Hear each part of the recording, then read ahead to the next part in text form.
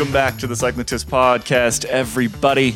It's Monday, August 22nd. We've got 3 days of the Vuelta behind us. We're halfway through Tour de l'Avenir. Wout van Aert got beat. That was exciting.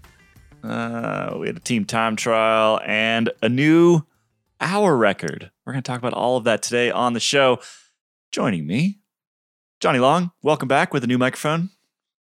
Good afternoon. The sound quality of what I'll say will improve, but not necessarily the substance. I believe in both fronts you can improve, Johnny. Kit Nicholson, how are you? I'm right, thank you. That was a bit of a backhanded compliment. No, wait, not a compliment. That was just a straight up diss. I apologize, Johnny. It's fuel wrong. To get better. You can always get better. I appreciate it. And Ronan, welcome back to the show today. How are you?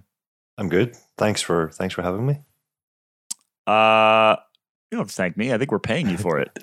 So pretty sure that's how this works. I've got on my run sheet here that I'm supposed to ask you about your bones there, Ronan. What's up with your bones? What are we talking about here? Well, actually, it might actually be some good news for James, because usually James likes to remind us all how he's the oldest on the podcast, and at least now in terms of bones, he is no longer the oldest on the Cycling Tips podcast, because I got a little phone call from the doctor last week that might explain just why my leg broke so easily and so badly earlier in the year. And apparently I have a little thing called osteopenia, and I'm very close to having osteoporosis.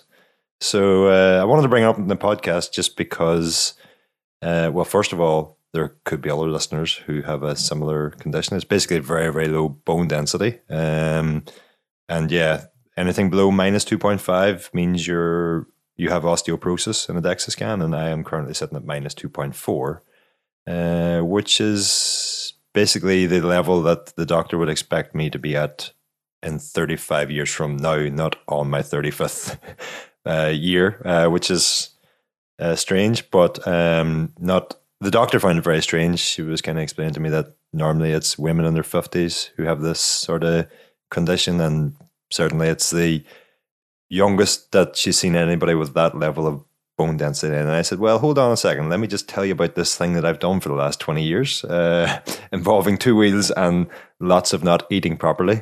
And that might make a bit more sense of it. And yeah, it turns out that cycling isn't the best thing for bone density, and yeah, probably a lot of other cyclists who know exactly what I'm talking about. So if there's anybody listening who has been through this or is going through this at the moment, they might be able to drop me some helpful advice or tips as to what I should be reading and what I should be doing going forward, because I would rather not speed up the process any further. And we don't want to just start Googling things, because that is slightly terrifying. So yeah, if you've got helpful advice, if you're a doctor, or you've been through this personally, reach out to Ronan. What's the best way for people to reach out to you about this? Hit you up on slide into your DMs. Yes, my DMs on Instagram and Twitter are both open, I think. And if they're not, I'll have checked by the time this is published, and they will be open.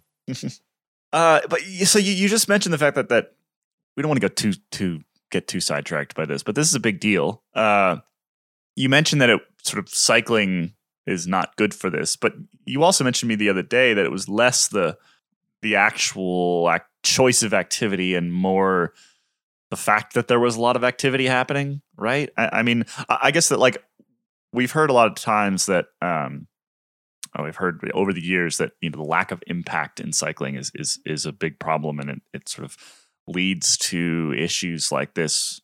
From the research you've done already, it seems like maybe the rest of us don't need to be quite so concerned. And there's some other factors at play. Yeah, I would say, I think the sort of what was commonly accepted for a long time was that it was sports that had very little weight bearing, or, if you think of runners and they're out pounding the pavement, that sort of action was thought to be good for bone density, because you're basically loading up the bones and keeping them strong, to sort of oversimplify it. But recent studies have found similar levels of low bone density in endurance runners who nobody has more weight bearing on their bones than endurance runners. Probably the amount of running that they do, and the sort of, again, probably asking Google is probably safer than asking me right now. So I'm not saying this as an expert, but from at least a couple of the studies one of the studies I've seen, it suggests that it might actually be more to do with low energy availability and just the sort of endurance athlete's tendency to maybe not fuel correctly, which I've certainly been guilty of in the past. Perhaps in hindsight, those 5-hour fasted spins and stuff were a bit stupid, but yeah, I think certainly weight bearing activities are still, the sorts of things that would be useful for keeping up your bone density, but perhaps the initial sort of research suggesting the cyclists suffer the most. It might have been looking at cyclists and having low bone density and looking at weightlifters who have high bone density and assuming it was lifting weights, but maybe actually also the weightlifters eat considerably more healthy than some cyclists would. Yeah. Well, this is something that we will obviously dig into further, and that's why we would. This is a call out for expertise, basically, because it is something that endurance athletes can go through, as you're finding out, Ronan. And whenever we come across things like this, it's good to, I don't know, educate and inform our audience as best we can. So at the moment, we can't do that. We don't really know much, but yeah, if you are an expert in this, reach out, because I think that maybe a little special podcast or some stories would be good on this front. So with that, we should probably get into some bike racing. The Vuelta kicked off last Friday with a team time trial, which, as discussed last week, is much better than an individual time trial. I thought it was quite an interesting stage. Lots of corners, and thankfully not many or any. Was there any big crashes? I don't think so. Anyway, Kit, talk me through Friday's team time trial, and then we'll talk about the sprints over the weekend. So big TTT, the time gaps weren't kind of as big as we thought they would be, but the top teams were basically we thought they would be as well. Yeah, exactly. There was a threat of rain. There was more than a threat of the rain earlier in the day. The roads were quite damp for the first teams to start. But yeah, once we got to the end of the day and Jumbo-Visma rolled down the ramp, it became quickly quite clear that they were going to be the winners, and it was just a matter of who would cross the line first and get the privilege of wearing the first red jersey. And that was Robert Hessink, which was a very nice gesture from the team. This man who, he's always a super domestique. He's won a few big events. He's won at the Vuelta, but it was a really nice gesture for the team. And then, so they won by 13 seconds over Ineos Grenadiers. And then 1 second further down was Quick Step Alpha Vinyl. So that was pretty much as expected. But yeah, it was all quite close then after that. For fourth place was Bike Exchange, who had a slightly damper run and was perhaps slightly disappointing. But then between 4th and 10th, all those teams were only separated by 12 seconds. So it was quite, at least in that top 10, it was quite close. There are some GC hopefuls who have lost a bit of time. There were no surprises, put it that way. Who lost out on the GC front? Who comes out of this team time trial pretty bummed? Well, anyone in an EF jersey, if we consider them GC hopefuls, which we would have done one day. I don't think we do. No, as discussed. Not Hugh Carthy. Maybe Hugh. Yeah. But Hugh is like a top 10 GC hopeful, where that amount of time probably is not the end of the world. That's why I used the word hopeful, not favourite. That was deliberate. Right. Yeah. Gotcha. Ben O'Connor's about a minute down, a little over a minute, I think. That's actually not as bad as I thought it would be for him. Well, that's it. EF was the only one that really lost out big time. They were 5th from the bottom, I think. But yeah, I think a lot of people will be very happy with how the TTT went. As sort of like a little mini nerd nugget here. EF is an interesting case study for me in the team time trial space, because like they used to win these things. I mean, they won a TTT at the Giro. Like they used to be routinely at the very, very top of these. And I think that largely came down to the influence of a guy named Robbie Ketchel, who we've talked about previously on this podcast. And he later went to Ineos, but at the time he was an aerodynamicist and was sort of like the Dan Bigham of his day, right? And he really tuned up EF or Slipstream or Garmin, Chipotle or whatever they were called at that time, tuned them up to the point where they could actually compete in these things. I would say that the squad itself was also just full of stronger time trials at that point in time, but we know that so much of team time trials comes down to those little tiny details. And I think that team in particular is a really interesting, like I said, like a case study. I mean, they go from being right at the very top of team time trials to, I mean, let's be honest, Friday was not great. It was awful. It was really bad. I should so how does that happen? Yeah. I should correct myself and say they're 7th from the bottom. They weren't last, as I suggested they would be in the last podcast. I mean, that was slightly hyperbolic. But if you look at the team list for this EF team, there is not a time trialist among them. I think maybe Julius Vandenberg looks like a time trialist, but he didn't even finish with the front group. They're here for top 10 and success in the hills. Mark Perun can usually do a good time trial as well, but one time trialist is Rigo. Yeah, but even if we consider Rigo a time trialist, two probably are not going to carry a whole team. But wasn't Robbie Ketchel like one of the? Didn't he develop a backpack CDA monitor sensor thing 15 years ago or something at this point for Slipstream way back when the team first set up? Yeah, he had all kinds of crazy technology. He worked at a wind tunnel I think it was in Fort Collins for a while, and he and I actually went to the same school and overlapped by a year, I think. He was probably smarter than me in many, many, many ways. Anyway, Robbie, he definitely sort of defined that team for quite some time. And I'm thinking back sort of 2013, 14, 15, 16 kind of timeline. And then, he got basically stolen by Ineos, who I'm sure offered him more cash for that than EF could provide at the time. But without him, it's been a slow, slippery slide down to hanging out with some of the random tiny Spanish teams, which is where EF was on Friday. And granted, there's very few people like that in the cycling space, like Robbie Ketchel, who have that sort of just way of understanding things and seeing things in a different light that many people wouldn't, and sort of being at the forefront of innovation and helping a team develop even just their team time trial performances like he would have for Slipstream back then. But even taking that aside, even taking innovation aside, there's very little about this EF team at the Vuelta this year that you could say really was at the cutting edge of anything in terms of So I guess what I'm trying to say is we shouldn't really be too surprised by their performance. No, No. It's they've gone from, I think, just to contrast to Stark, in that they've gone from having guys like Robbie Ketchel, who granted are few and far between, to having almost zero cutting edge approach to their time trial performance. Now, if it was a team time trial on the Tour, it could have been a different story, but it isn't, and it is.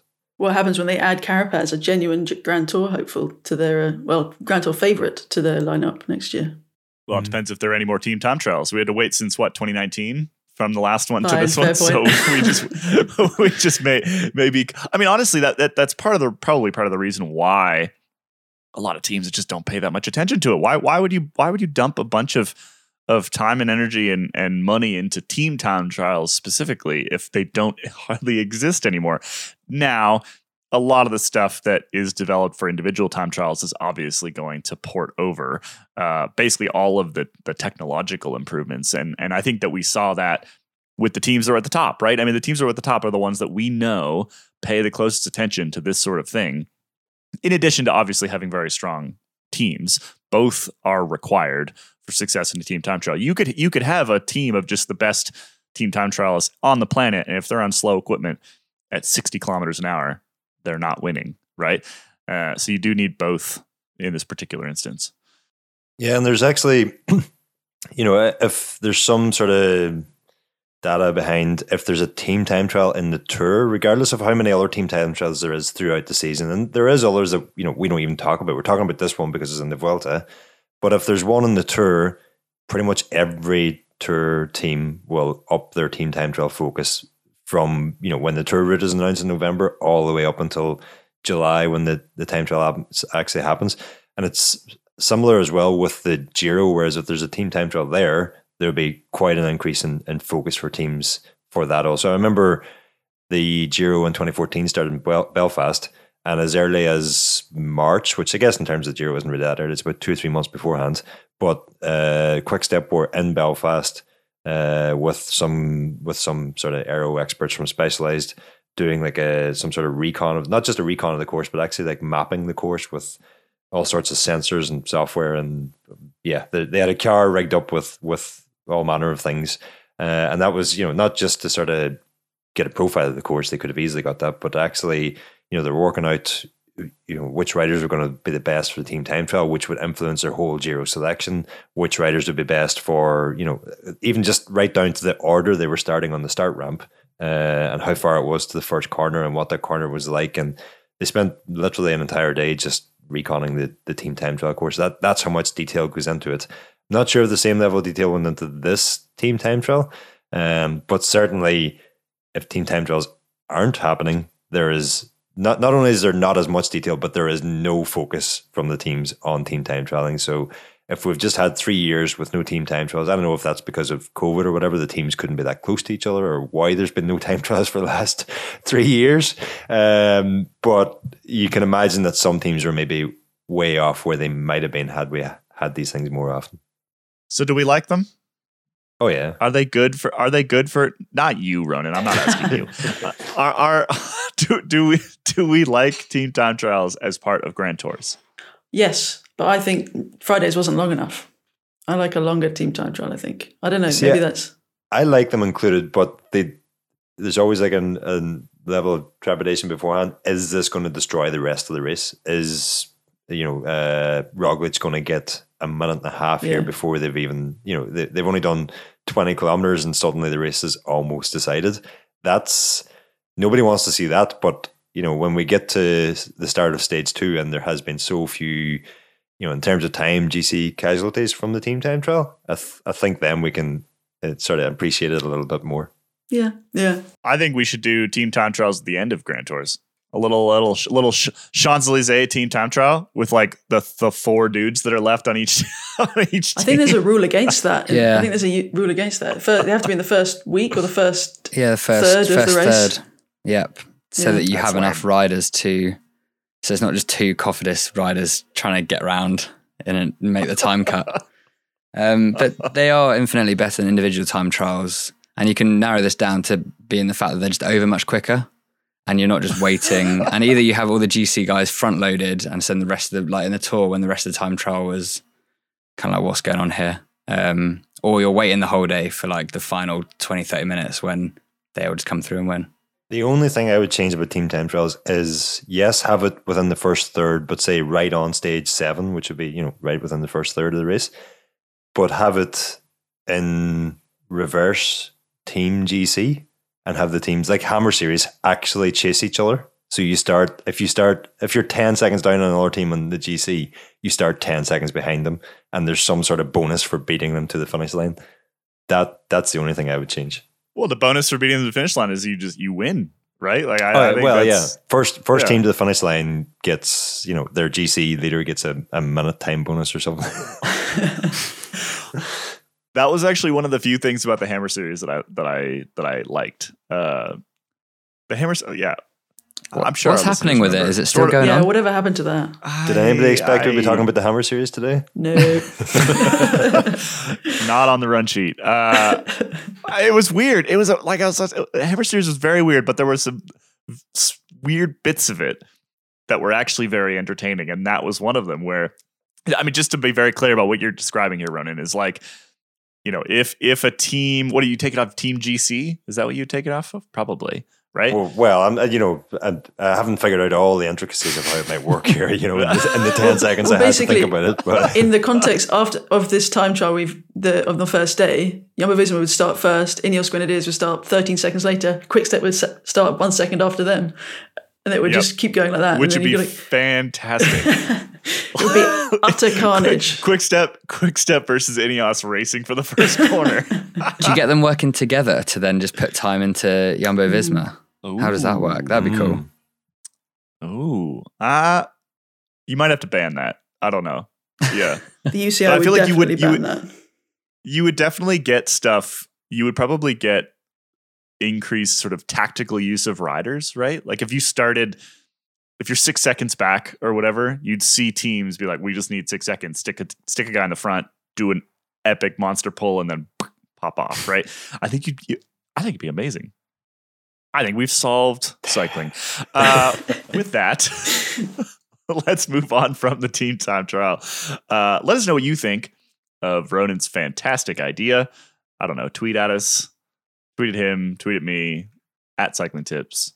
Let us know what you think of a Hammer Series style pursuit team time trial on stage 7 of next year's Tour de France. Christian Prudhomme presumably is listening, so I'm almost certain we will get that. He listens every week. But anyway, let's move into stage 2 and 3 of the Vuelta. Before we do that, with slight word of warning for anybody who is a fan of any other sprinter, from this point onwards, there's going to be a heck of a lot of bias in this podcast. Very little balance. And it's probably not a good place if you're not a Sam Bennett fan. This is now Sam Bennett Tips podcast. So, Kit, because we cannot rely on Ronan to provide any sort of measured response here. Kit, can you please tell me what happened over the weekend, Saturday and Sunday in the 2 Vuelta stages?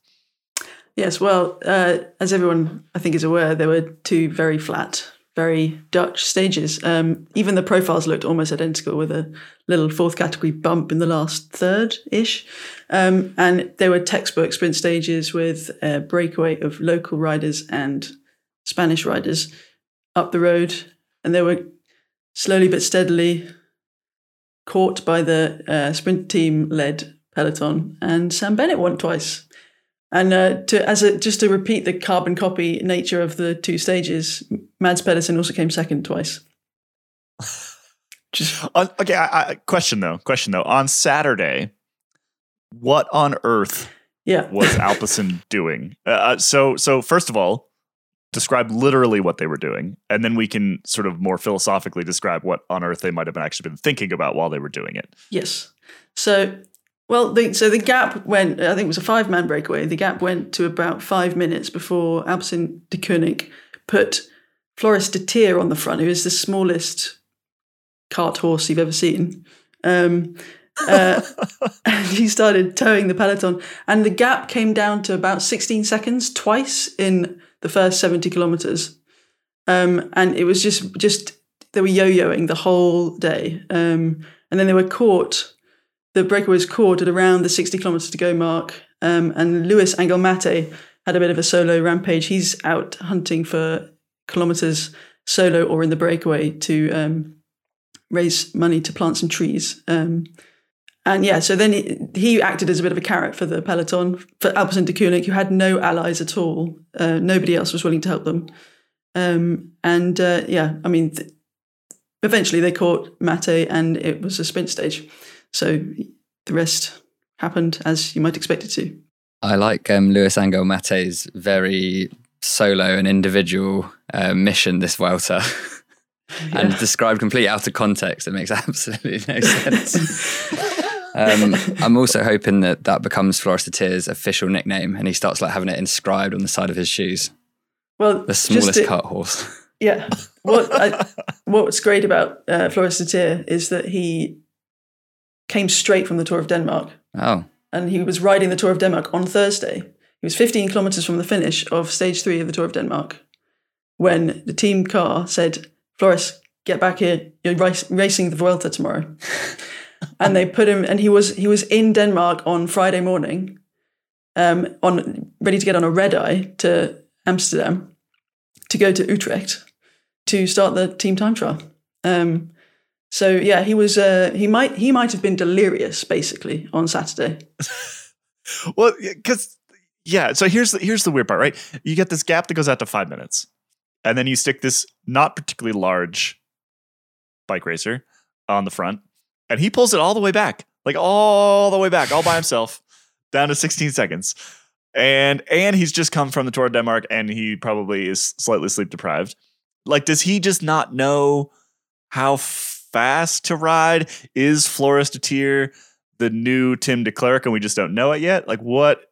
I don't understand how this... If he's the new Tim de Klerk, then he's the greatest Tim de Klerk ever, because no other team can benefit from it.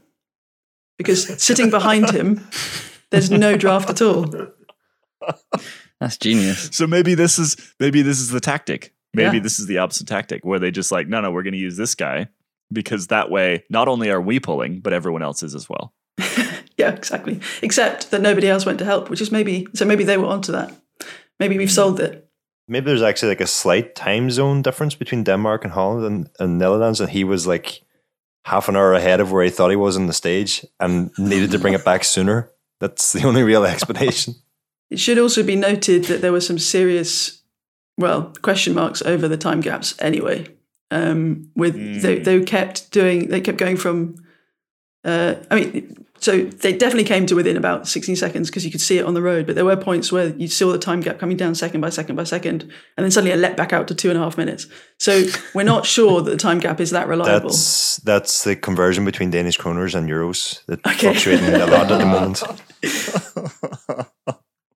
Well, that genuinely might actually explain it. If the team car is sitting behind him and they have not been watching the time gap militantly, and they're like, oh, actually, it's 2.5 minutes now. So, Floris, you need to go faster on the front. And then accidentally he brings it down to 16 seconds, and we end up in this very strange situation. I feel like Peloton's chasing breakaways.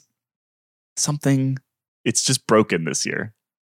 Ronan, you wrote a whole story about why specifically it's sort of broken at the finish line and why breakaways are surviving more. But the whole thing just seems kind of weird and broken this year. Like the script has gotten ripped up and chucked away, and I think it's probably it's a collection of factors, right? Some of it is technological, some of it is the fact the brake's going faster than it used to.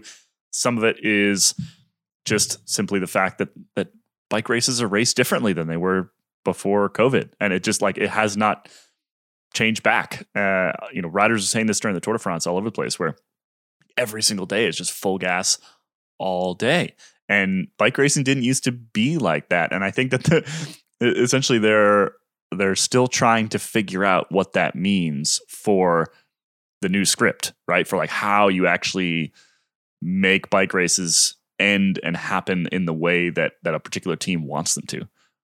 I'd say having just, repeatedly lost out on stages that they had teed up as being sprint stages this year, the sprinters teams are probably just a little bit more nervous now, where if a team has 5 minutes, or if a break has 5 minutes, well, that's way too much on such a fast course as Saturday could have been. Pan flat, very little in the way of natural obstacles to slow the break down, and maybe they just want to keep it up between 16 and 20 seconds, where it's much more manageable.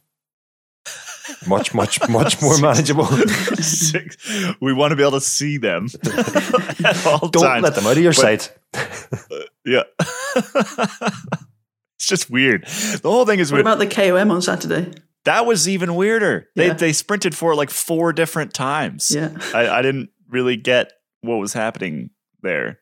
I mean, there was a bunch of banners over the road, but they weren't the actual banner. They were just people with big flags. And they sprinted for them over and over again. I don't really... It made me think of the triple jump, which is the strangest looking long jump I've ever seen. But yeah, it was like Julius Vandenberg sprinted 4 times for 2 points. Did a hop and a skip and then finally jumped. Yeah. Finally jumped. When was the last time, except from Magnus Cort in Denmark, when was the last time we talked about a 4th category climb, being so interesting? We need more surprise points along the course of stages like Saturday and Sunday, where you don't know, roughly speaking, it's going to be within this 2 kilometer radius, but where exactly the points will be awarded is anybody's guess. Or they just radio through and they're like, 2 kilometers, 3 seconds, 3 bonus seconds. Again, I think this might have been something from Hammer series. So I think this is. I think they were onto something. I think the Hammer. Is it dead? Is Hammer series dead? We're just going to repackage it, but not call it the Hammer series because that's a weird name. Right. We're just going to add elements of it to the Tour de France. I also think Kaylee has the Hammer trademarked now, so they might not be able to use that anymore. Yeah. For fans of the Nerd Alert podcast, you'll understand that reference. Well, Sam Bennett took 2 stage wins over the weekend. This is a big deal for him. It had been quite some time before or since he had taken a Grand Tour stage win. What was it? Was it 12 months, 14 months? No, a long time. 2020 Vuelta. Wow. So even longer than that. Ronan, as our chief Sam Bennett correspondent, could you describe your feelings as he crossed the line twice in a very similar manner ahead of the same rider over the weekend? It was genuinely meaningful and a good return for him. He's had a rough go of it. I think, regardless of my feelings, I think for Sam there would have been, a certain amount of relief there, and sort of just not even that. I think it would have been playing on his mind all that much, knowing Sam. Outside influences very rarely affect what Sam does. It's all sort of intrinsic motivators, and the way he sort of sees himself as a sprinter. It's not necessarily what anybody else is saying. It's always himself who's putting the most pressure on himself. So I think for Sam himself, he would have been massively relieved to take a win. And then, even as he said yesterday in the press conference, after his second stage win, that gives him a lot of motivation going forward. Now, I think the first one was just like, right, I'm back where I belong. I've proven I can still do this to anybody who ever doubted it. And then Sunday Patrick was just, Patrick Lefevere being the main one there. Sunday was just, further confirmation of that, because, the days of absolutely dominant sprinters winning countless stages per Grand Tour are sort of gone. So you really need to be on a really high level to be able to win multiple stages at any Grand Tour these days. So to take 2 from 2, I think it's huge. But I sort of, want to go back a bit further to when Sam and I were teammates at Ampost. The amount of times, even before he got to Ampost, and we're talking over a decade ago at this point, there was people already writing him off then. He had knee injuries, he had different bouts of illness, he had all sorts of things that went against him. I remember even, 2013 was his big breakthrough year. And when the two of us, I think when Sam didn't finish the National Road Race Championships in his hometown in June of 2013, a lot of people thought that was, this guy who the whole country thought was going to be the next Sean Kelly, was finished with cycling. And, that was the final nail in the coffin for a season that had already gone quite badly. And, as teammates and all, the 4 or 5 Irish riders in the team left that race, sort of maybe not thinking, but at least subconsciously expecting that was the last time we were going to see Sam Bennett in an Ampost jersey. And within a month of that, he was winning a stage race in his hometown. Within a week or 2 of that, he was winning pro races in Belgium. And within a week or 2 of that, he was shoulder barging Sir Bradley Wiggins in the Tour of Britain to win a reduced point sprint, having just followed Nairo Quintana up Wellspool Road, I think it was, in Wales, which is like insanely steep climb. And there was literally like 10 or 15 riders left in the front group, and Sam's there winning that stage. And that was the beginning. He went from there to NetApp and Jura, and he went from NetApp to what became Bora, and then Bora to Quickstep. And that was sort of when, all the troubles of the last 2 years sort of started. And I think for me, in a way, in terms of how I felt on Saturday and yesterday, it was like literally no surprise. I think perhaps the rest of the cycling world might have been surprised that Sam's back. Certainly a lot of people weren't even considering him for the bunch sprints in this race. But I can only speak to how I felt. It was just like, oh, there's Sam doing his thing again. When everybody writes him off, when everybody thinks it's game over, he'll just keep his head down. Like a lot of the stuff that's said about him over the last, I know, definitely it has sort of got to him. And I know there's been a couple of other sort of issues that have cropped up over the last 15 months or so that have held him back. Nothing major, just like other illnesses and injuries and stuff that have held him back over the last 15 months or so. And, rather than make excuses or sort of get drawn into, arguments in the media back and forth with whether it's Lefebvre or whoever else might be, Sam just prefers to keep his head down, go training, do what he's supposed to do. And yeah, I was not surprised on Saturday, but I was absolutely delighted for him to take that after what he's gone through recently. There's sort of a sprinter's mindset thing that happens, I think, because you could tell some similar stories about like Mark Cavendish, right? Like Mark Cavendish tends to be at his best shortly after being at his absolute worst, right? Where he seriously, like if you look at over the span of his career, it's highs and lows, right? And he seems to almost feed off the lows into his best form and his most dominant sprinting. And it feels to me a little bit like Sam is the same way. I mean, obviously, I don't know the guy personally at all, unlike you, Ronan. But that's the sense that I get from the outside, is that if you look at that career, he's very adept at bouncing back, basically, and bouncing higher than he was before. Yeah, I think it actually crossed my mind over the weekend was, I don't know how Sam would feel about it. I don't mean that as in I don't know how Sam would feel about it. He wouldn't like the idea. I just genuinely don't know how Sam would feel about it. But him and Cavendish do have a lot in common in that when they tend to get knocked down, and neither of them has ever got knocked down because they weren't putting their work ethic in, they weren't training right, or they weren't doing this, that, or the other.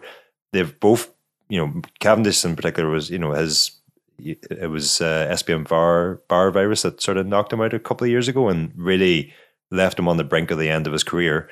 And I spoke about the times that Sam was injured and sick in that, but there was also times that he just was not making the tour squad because Peter Sagan was in the same team. And that would also be difficult pill to swallow if you're, at the time Sam was running like 3 stages of the Giro and then not getting selected for the tour. That's not easy to cope with if you're a sprinter. But definitely, there is that sprinter's mentality there that I will show you, or and Sam, while Cavendish is maybe a bit more vocal about that, Sam will never, not even to people that he knows, will he come out and say, I will prove these people wrong. But I do get that sort of impression from him that it's that he is highly motivated to come back, and even I actually get the impression from Sam that as good as he was, or as good as he is, or as good as he has ever been, he always thinks he's not good enough. It's like he's always looking to make himself better. Like when he won the green jersey, I remember him like texting me like pictures of shoes and that, saying, do you think this is there anything to be found in here? Is there any gains in this? Or is there, even when he's like winning on the Champs-Élysées in the green jersey, which is, if there was a certificate to say you are the best sprinter in the world, it would be a picture of you crossing the finish line in the Champs-Élysées with your hands in the air. But still, he's thinking like, I need to make myself better. And I think that's what, he wouldn't have been spending the last year and a half even doubting him, or listening to the critics. He would have been spending the last year and a half thinking, how do I make myself better? Or right now where I'm at, is that good enough? And while some people would answer that question, yes, being the best in the world is good enough, Sam, I don't think he's ever seen himself as the best in the world. And so when you are one of the best in the world and you don't see yourself that way, that tends to lead you to become even better, I think, and that you've already got the talent, you've already got the commitment, but you're still looking for more and more and more. And in a sort of positive and healthy way, sure, that could be, that it could lead in the wrong direction if you never see yourself as good enough. But I don't think it's like that with Sam. It's more a case of, what if these other riders go away and get better? I need to be ready for that. And rather than lying down and just waiting for someone to beat him, he's always trying to find a way forward.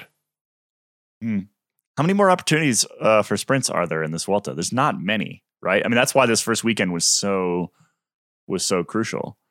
Is it like 2, if I remember right? But there's a couple of stages that could go either way. But given that there's other riders who might now look at Sam's dominance and say, well, we need to get rid of this guy. that could mean there's even fewer opportunities. Well, in particular, it's because the guy that came in second both days, Mess Peterson, is probably more versatile, climbs a bit better. I mean, if you just look at the World Championship that he won with a lot of climbing in it in Harrogate, yeah. So I would imagine that Trek is probably going to be on the drop Sam Bennett train as much as humanly possible for them over the next couple weeks. I might just suggest that they go on to YouTube and look up stage 5 of the 2013 Tour Britain into Caerphilly, where Sam, again, followed Quintana up this viciously steep climb and then shoulder barged Bradley Wiggins in the yellow jersey out of his way into the final corner and outsprinted. Well, there was no other sprinters there, so it's not really all that impressive who else he outsprinted. Quintana. But the other riders in the front group were like Simon Yates and Bradley Wiggins and Quintana, Dan Martin. It was a group full of climbers, except this one guy who, was also a sprinter. Did you guys see the other performance of the weekend? The guy on the bike path who kept pace with the breakaway for 2 minutes? I did not see that. That's impressive, though. For me, it's the cycling football equivalent of when one player just like hits a really like pinpoint pass from one side of the field to the other, and it just lands right at their feet, and then there's a polite applause from the crowd. It's like the equivalent of that, where it's just like, this has very little bearing on anything that's going on, but it's just very visually and aesthetically pleasing, you know? He was great. I missed it entirely, but that's actually one of my favorite things about racing in that part of the world is there are almost always bike paths on the side of the road, and so you get a fair number of people trying to do that. There's one a couple of years ago where it was like a 12-year-old kid who actually stuck with the breakaway for a ways. Oh, the Tour of Britain last year. That's what it was. Yeah. And the kid was just like, would not get dropped to the point where the breakaway guys were like, what are you doing here? That kid's sponsored by the same crew as Phil Gaiman now. Really? Yeah. What? That's fantastic. This has been a weird podcast. Bright future. Learn a lot of weird things. It'll not be long before he's taking Phil Gaiman's KOMs. Bright future for that kid. And yes, to wrap up Sam Bennett, I think we're all just happy for him. I think we're happy to see him back at the top. So one would hope that he stays healthy and stays uninjured and finds his way to the Tour de France again next year. Last little bit of Vuelta news, some unfortunate news. Mike Woods crashed out. I know we've got a fair number of Canadian listeners out there and just, other fans of Mike Woods. And so unfortunately, sustained a concussion, but no other fractures, which is good. Also good that frankly, good that he's out of the race if he has a concussion, because we don't always see that. And so kudos to medical team over at Israel Premier Tech for actually following a concussion protocol. And, we just hope that Woodsy's back home and he's in Andorra or something, recovering and getting ready for whatever's next. There are, unfortunately, probably some relatively serious relegation battle ramifications of that incident. We don't need to get into those too much right now, but it looks increasingly likely that Israel Premier Tech will not be in those top 18 spots for the end of the season. They've said a couple different times, and Sylvan Adams has said they don't really care. And so we'll see how much they don't care. I would assume that they will find their way into most of the races they want to be in anyway, and they may even hang on to a World Tour license anyway, because this is not sort of a guaranteed promotion relegation system like you would find in other sports. It's more, this is one metric they're going to use to determine things, and so we'll see how it all plays out. But certainly, I think they were kind of counting on Woods for quite a few points this Vuelta, and him heading home, makes that impossible. So heal up, Mike, and that's the end of our little Vuelta coverage here. There were a couple other things that happened over the weekend, and some that are actually still happening right now. This is on my run sheet. European Championships happened. Kit, that's close to all we have to say about the European Championships this year. But fill us in a little bit. Well, to summarize, the European Championships were held in Munich, and there was a kind of loop route that they did, ending in a sprint. The men's race was won by Fabio Jakobsen, so he's resplendent in the stars. And then the women's race yesterday was slightly more interesting than the men's. There were a lot of attacks in the middle of the stage where they tried to ruin the Dutch team's day, with Lorena Wiebes among them. But it came to a sprint, and Lorena Wiebes is the European champion. So, yeah, that's basically what happened. Do they let Brits in anymore since Brexit? Well, we are still in Europe, but the Brits don't bother to. We do. We had a lot on the track. The Brits. You're very lucky. The channel that you've just said that on probably won't elicit the response that it may have done had you said that elsewhere. The Conservative Party haven't figured out a way to physically move the land mass away, but I think they're working on it. I'm in Scotland, so I'm firmly of the mind that we're still in Europe and hope to stay there. But yes, the Brits don't bother to stand. I find somewhat hilarious. Also, really sad. Mm-hmm. And I asked the question mostly, actually entirely in jest. Yes. But I'm glad that you haven't floated away. That's good.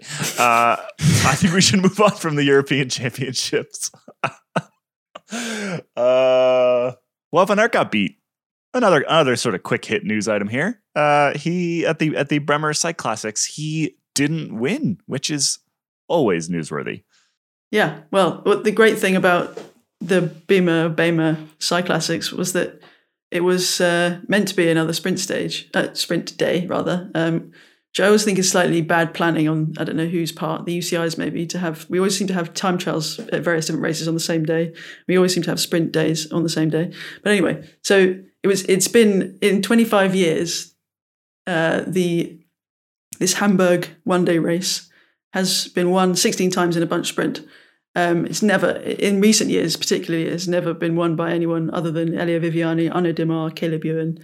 But yesterday was not a bunch sprint, and it was a small group. 5 men got up the road after a massive crash wiped out most of the favourites, which is a real shame.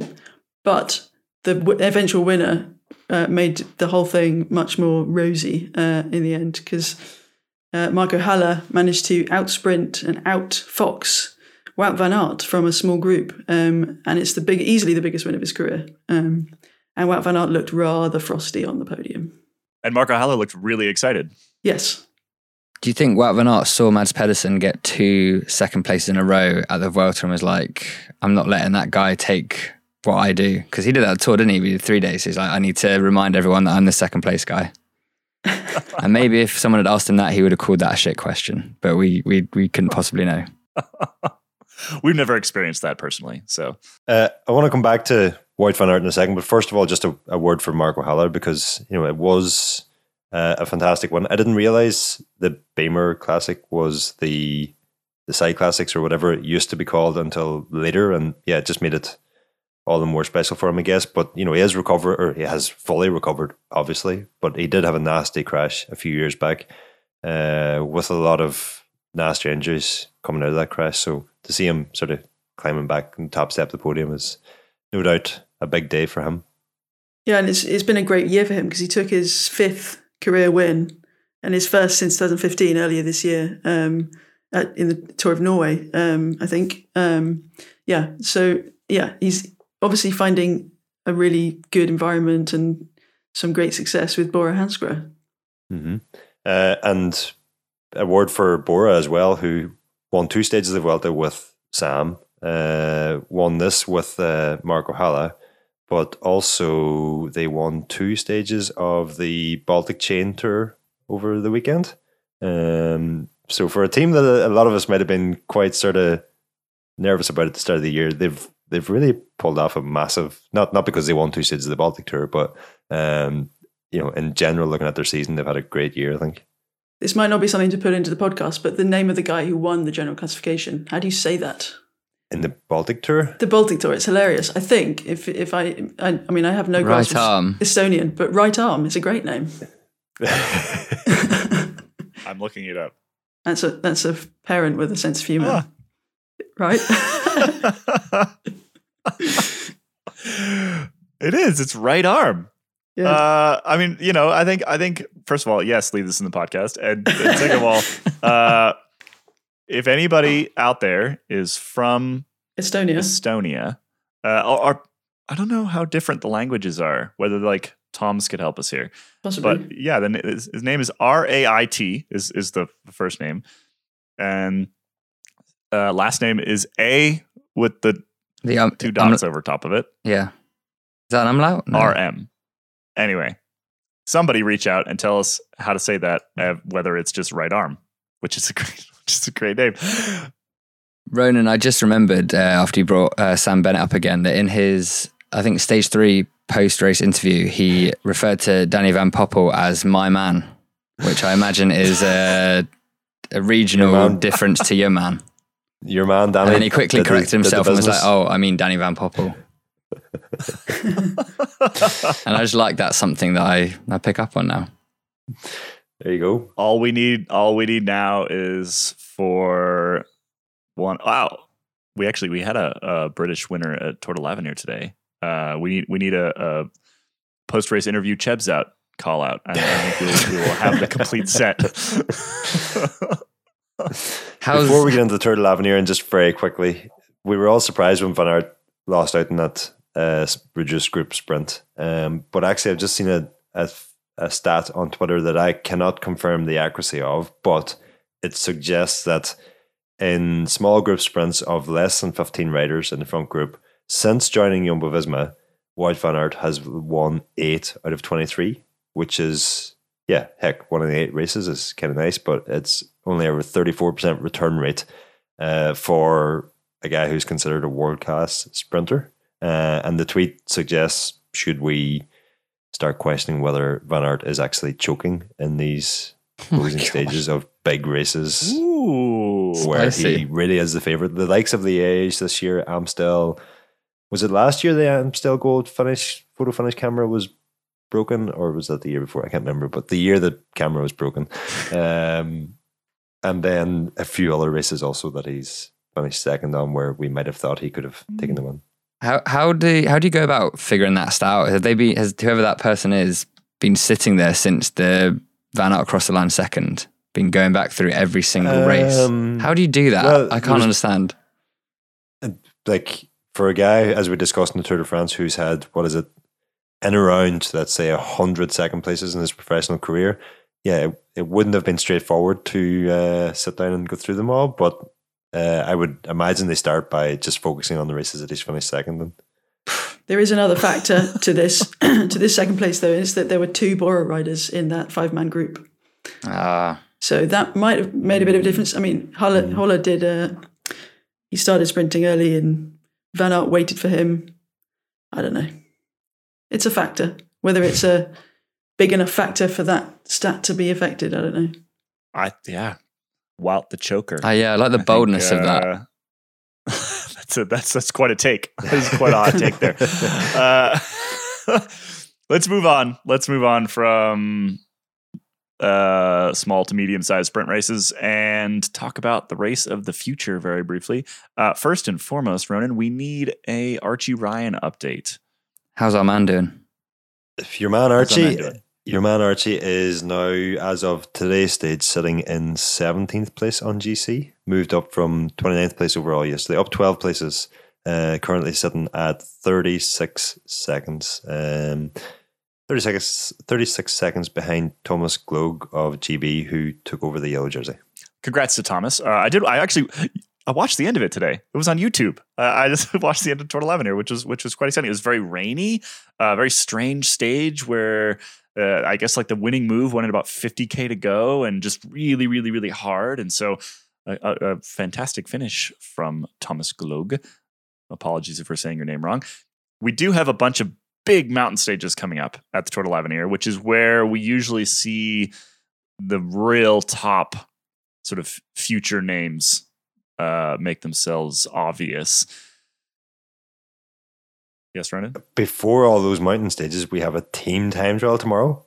And rumor has it they've changed, just the last minute split second decision, they're going to change it into Chase Team Time Trial based on reverse teams GC. Don't know how accurate that is, but that's what I'm hearing. Fake news from Ronan. No, we do. We have a bunch of big mountain stages coming up, and one of the interesting things to me about Tour de l'Avenir is, yes, like, you know, you get your sort of future Grand Tour contenders that show up at these things, but one of the things about junior racing is obviously the level is just not as high across the board, right? And so sometimes you get riders who turn out to be sprinters or turn out to be time trials who climb with the absolute best in the world at Tour de l'Avenir. And so it's actually it is a little bit difficult sometimes to parse exactly what these riders are going to be like, because essentially they haven't had to specialize yet. The absolute best juniors are so much better than everybody else that they can kind of do a bit of everything right now. But we will be watching the big mountain stages coming up. I believe at least the last 2 or 3 stages are on Eurosport and GCN. So if you want to watch the future of bike racing, turn those ones on. Best example of that, isn't it? Marcel Kittel, who turned out, obviously to be one of the best sprinters in the world, but was in his under 23 days and junior days one of the best time trials in the world. Yeah, exactly. And it turns out to be one of the best sprinters in the world, you have to be able to produce quite a bit of power for more than 15 seconds. And so not too surprising that ends up being the case, but I find it interesting to sort of watch the different pathways that these riders take and the different ways in which they specialize, because when they do get to a level where everybody is that good, they have to specialize or else they have no chance of really ever doing much at all. Like I said, we got a couple stages coming up on TV. I was also chatting with a friend of the podcast, Joe Laverick, this morning. He's going to write a couple pieces for us coming up soon. And I mentioned offhand, hey, could you write us some Tour de l'Avenir stuff? I haven't actually heard back yet, but I'm hopeful that we can get some insight from kind of inside the U23 and kind of development scene.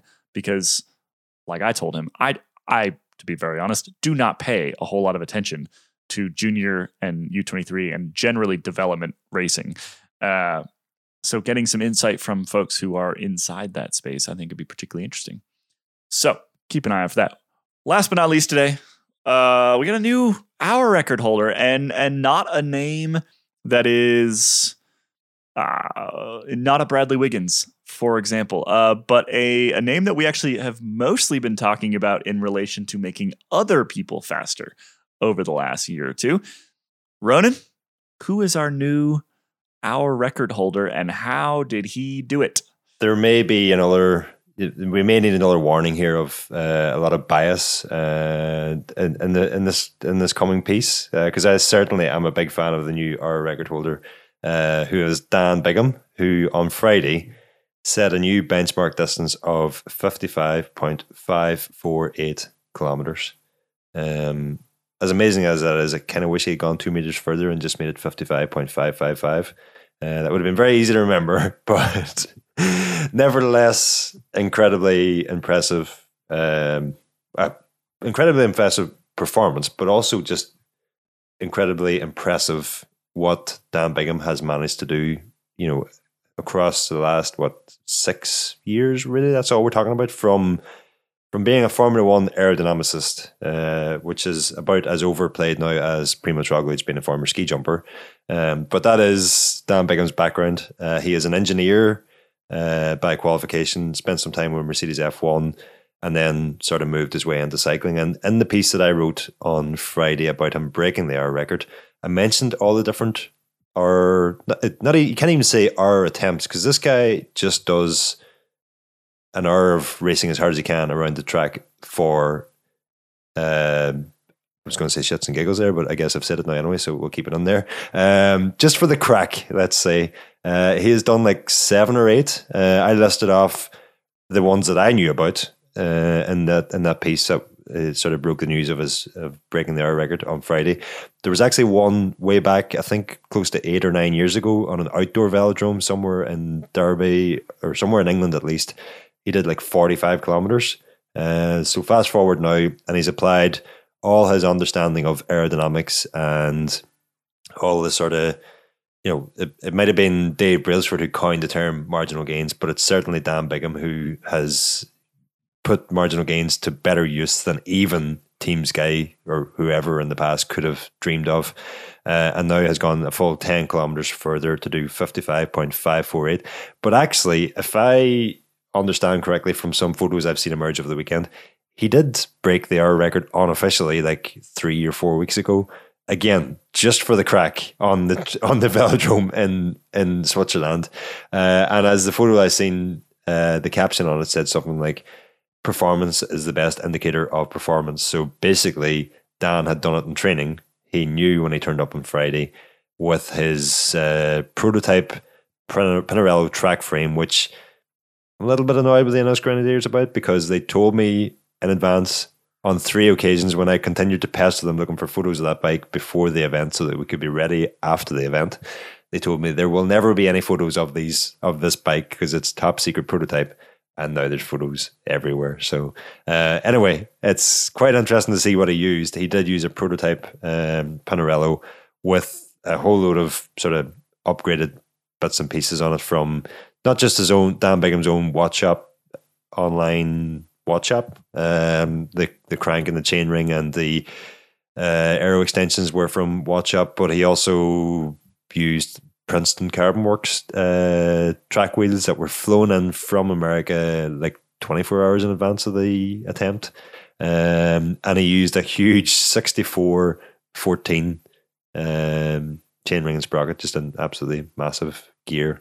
But, all that aside, what he really used to his advantage was just his understanding of aerodynamics and how to get the very best out of himself. And not to go on too much of a sort of Dan Bigham rave, but this is a guy who turned up to track World Cups and sort of got laughed out of the velodrome. This is a guy who turned up to road races in Denmark with 28 centimeter handlebars and got laughed out of the road race. It's the guy who, had the UCI change rules about the pad height for time trial extensions and change the rules around who could participate in a track World Cup. And now he's gone and, put all that aside. And as the old saying goes, he who laughs last laughs longest. I've seen quite a few pictures of Dan laughing over the weekend with his 55.55, let's say 5 kilometer hour record. And the point I was trying to get to is just that he's used all his expertise to get down to just this phenomenal rumored CDA of 0.15. And I actually have an Excel calculator that say that I probably shouldn't have. That was used in the build up to a previous successful hour record attempt. And it looked at a host of riders and their sort of requirements in terms of power and that to break the hour record as it stood back then, which was significantly lower than it is now. And when I type in change all the parameters, change all the environmental conditions to as they were for Dan's attempt on Friday. And if I just change the CDA from, let's say, around about 0.21, which is what these riders would have had until relatively recently. The power required to set it to this 55.5 kilometers an hour speed goes from around about 450, 460, very, very high numbers to be holding for an hour. If I change that to what Dan Bigham's CDA is rumored to be, which is 0.15, all of a sudden the power required drops to like 335, 340, which is just an insane difference in terms of the power required. Now, a lot of people might hear that as he's not actually that talented an athlete. He only had to do 330. But the fact of the matter is, getting aerodynamic is one thing, but being able to sustain that position for an hour and still generate that kind of watts, that, the days of Dan Bigham suggesting that he's not actually that talented athlete, I don't want to hear that anymore. You're phenomenally talented, just in a different way than the sheer horsepower that riders who previously broke the world record had. Which means I think we can probably guess that when somebody with sheer horsepower shows up and can get a CDA down that low, which may or may not happen anytime soon, right? I mean, Filippo Ganna spent plenty of time in the wind tunnel. It's not come anywhere near a 0.15 CDA. But it is feasible that we could see a record go significantly higher, right? From an athlete who could do 400 plus with a CDA that low. I mean, you're talking a couple kilometers farther, probably, right? Yeah, potentially. But you know, and there's been a lot of talk about what Filippo Ganna might do when he eventually attempts the hour record since before and since Dan Bigham broke the record on Friday. And, you know, and part of that sort of anticipation is, yes, just how phenomenally talented Ganna is, but also the fact that Dan Bigham is paid. His job now as a performance engineer with Ineos Grenadiers is to make Filippo Ganna faster. This guy is a staff member with Ineos Grenadiers, not a rider, a staff member, and he's broken the world record. But his day job will be to help Filippo Ganna break the record that Dan Bigham has just set. But the point I'm trying to get to is Filippo Ganna has the power, but Dan Bigham has the mindset and the sort of the open-mindedness to, you know, just to do all these things that has eventually led him to this where he stands now as the hour record holder. Even having Dan Bigham working for you, there's no guarantees that Filippo Ganna is as open-minded about, you know, trying different aerodynamic setups or trying different positions or trying, you know, whatever it might be. You know, Dan's not going to tell us what actually made him somewhat fast on Friday, because that's, you know, that why would he share that with anybody other than Filippo Ganna? But all those sort of marginal gains, if Ganna adopts them, and if they work as well for him as they did for Dan Bigham, because again, you know, there's something about Dan Bigham's shape. He has relatively short legs, long body, and an extremely long neck, which, you know, 10 years ago, people would have said, well, you're not made for cycling. But what Dan Bigham has figured out, well, actually, you're made for adopting an incredibly aerodynamic position. So again, you know, that's just one of those things that he was born with that made him actually almost perfect for sitting in a time trial position. Ganna has a load of power, but he doesn't have the same makeup. Will he be able to get as aerodynamic? When you get to these sorts of speeds, the power that you can produce becomes you have a significant return or diminishing returns there, where you need to just produce so much more power even to just go one lap further. Whereas if you can reduce your aerodynamics, you can, it's like the complete opposite, where you can reduce the power required so much to go at the same speed. So, you know, while I do think Ganna, you know, will eventually tackle the hour record and most likely will break it, whether or not he will go, you know, the 57, 58 kilometers that we hear some people suggesting over the weekend, I don't know if that's going to be possible. Yeah, I can't see him getting down to 0.15 CDA. That's like, I just can't even. I don't even know if I believe that, to be honest, but that's at least what was suggested. It's crazy. It's probably a number that some of our listeners are gonna like. If you've ever, you know, if you're into time trialing, you probably understand that number. A lot of our listeners probably have no context around that. That is a crazy low number.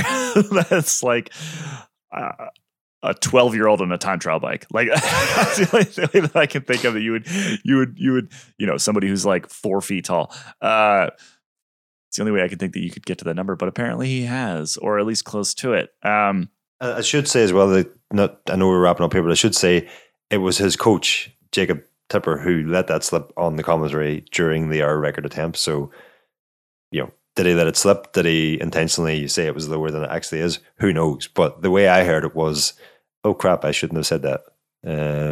After he had suggested his CDA was 0.15. He was having to commentate for an hour without any on-screen graphics letting anyone know. It was like as impressive as Dan Bigham's performance was, the commentary position as well. For listeners to the podcast, but actually the video crew who were supposed to live stream the hour record attempt missed their flight. And so it was actually just somebody who happened to be standing in the audience was throwing a camera and said, "Here, you're on live streaming duties." So let's just be grateful that we had any footage and not call out the fact that there was no timings or distance or positive or negative or whatever. Ironic they weren't quick enough at the airport. All right, that's it from us today. I think we'll probably do an even deeper dive, I would imagine, on Nerd Alert, on the Nerd Alert podcast. If you don't already subscribe and listen to Nerd Alert, head on over to that channel. And yeah, like I said, I can't imagine we don't dive into this over there. That's it from us today at Cycling Tips Podcast. We will be back I don't actually know. Are we gonna be back Friday or next Monday? We haven't really decided yet. Should we see how interesting the racing is? Yeah, I think that's what we're gonna do. Is we're gonna make a call based on just how good the Vuelta is, basically, and whether we run another episode on Friday. And so, if you don't hear from us between now and next Monday, you will know that we didn't like the Vuelta very much. All right, with that, thanks for listening, everybody. Bye-bye.